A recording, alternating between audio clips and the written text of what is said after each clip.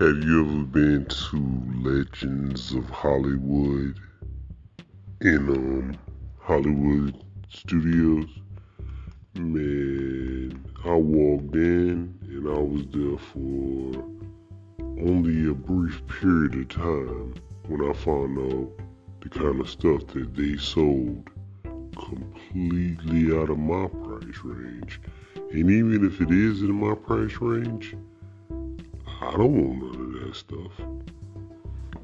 Man, that stuff is way too expensive for me. Pandora and Dooney and Burke and all that kind of stuff, man, I don't care nothing about none of that. The stuff's so expensive, they got some of the stuff in glass cases and stuff. Yeah, it's just expensive stuff in there, man. I think every time I see people in there, I mostly see people walking around looking, but I don't see too many people buying. You know what I'm saying? Yeah, it's some places you go in there like, wow, that's nice, and ooh, that's nice, and but you ain't buying none of that stuff. I'm not paying all that money in no damn Disney World. It costs enough just to be in Disney World. Now I gotta come in here and hell no.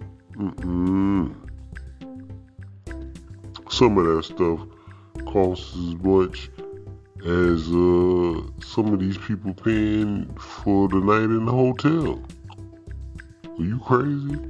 I'ma spend one of my nights at the hotel on a damn dress at Disney World? Oh no, not me.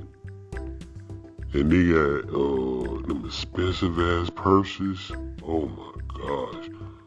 I forgot, I only remember the price on this little book bag purse looking thing my cousin was looking at. I mean, it was just crazy.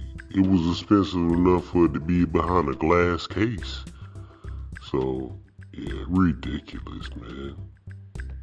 I mean, it ain't ridiculous if you got the money. Let me not say that. It's not ridiculous, but I just can't see myself spending money on anything in there at all.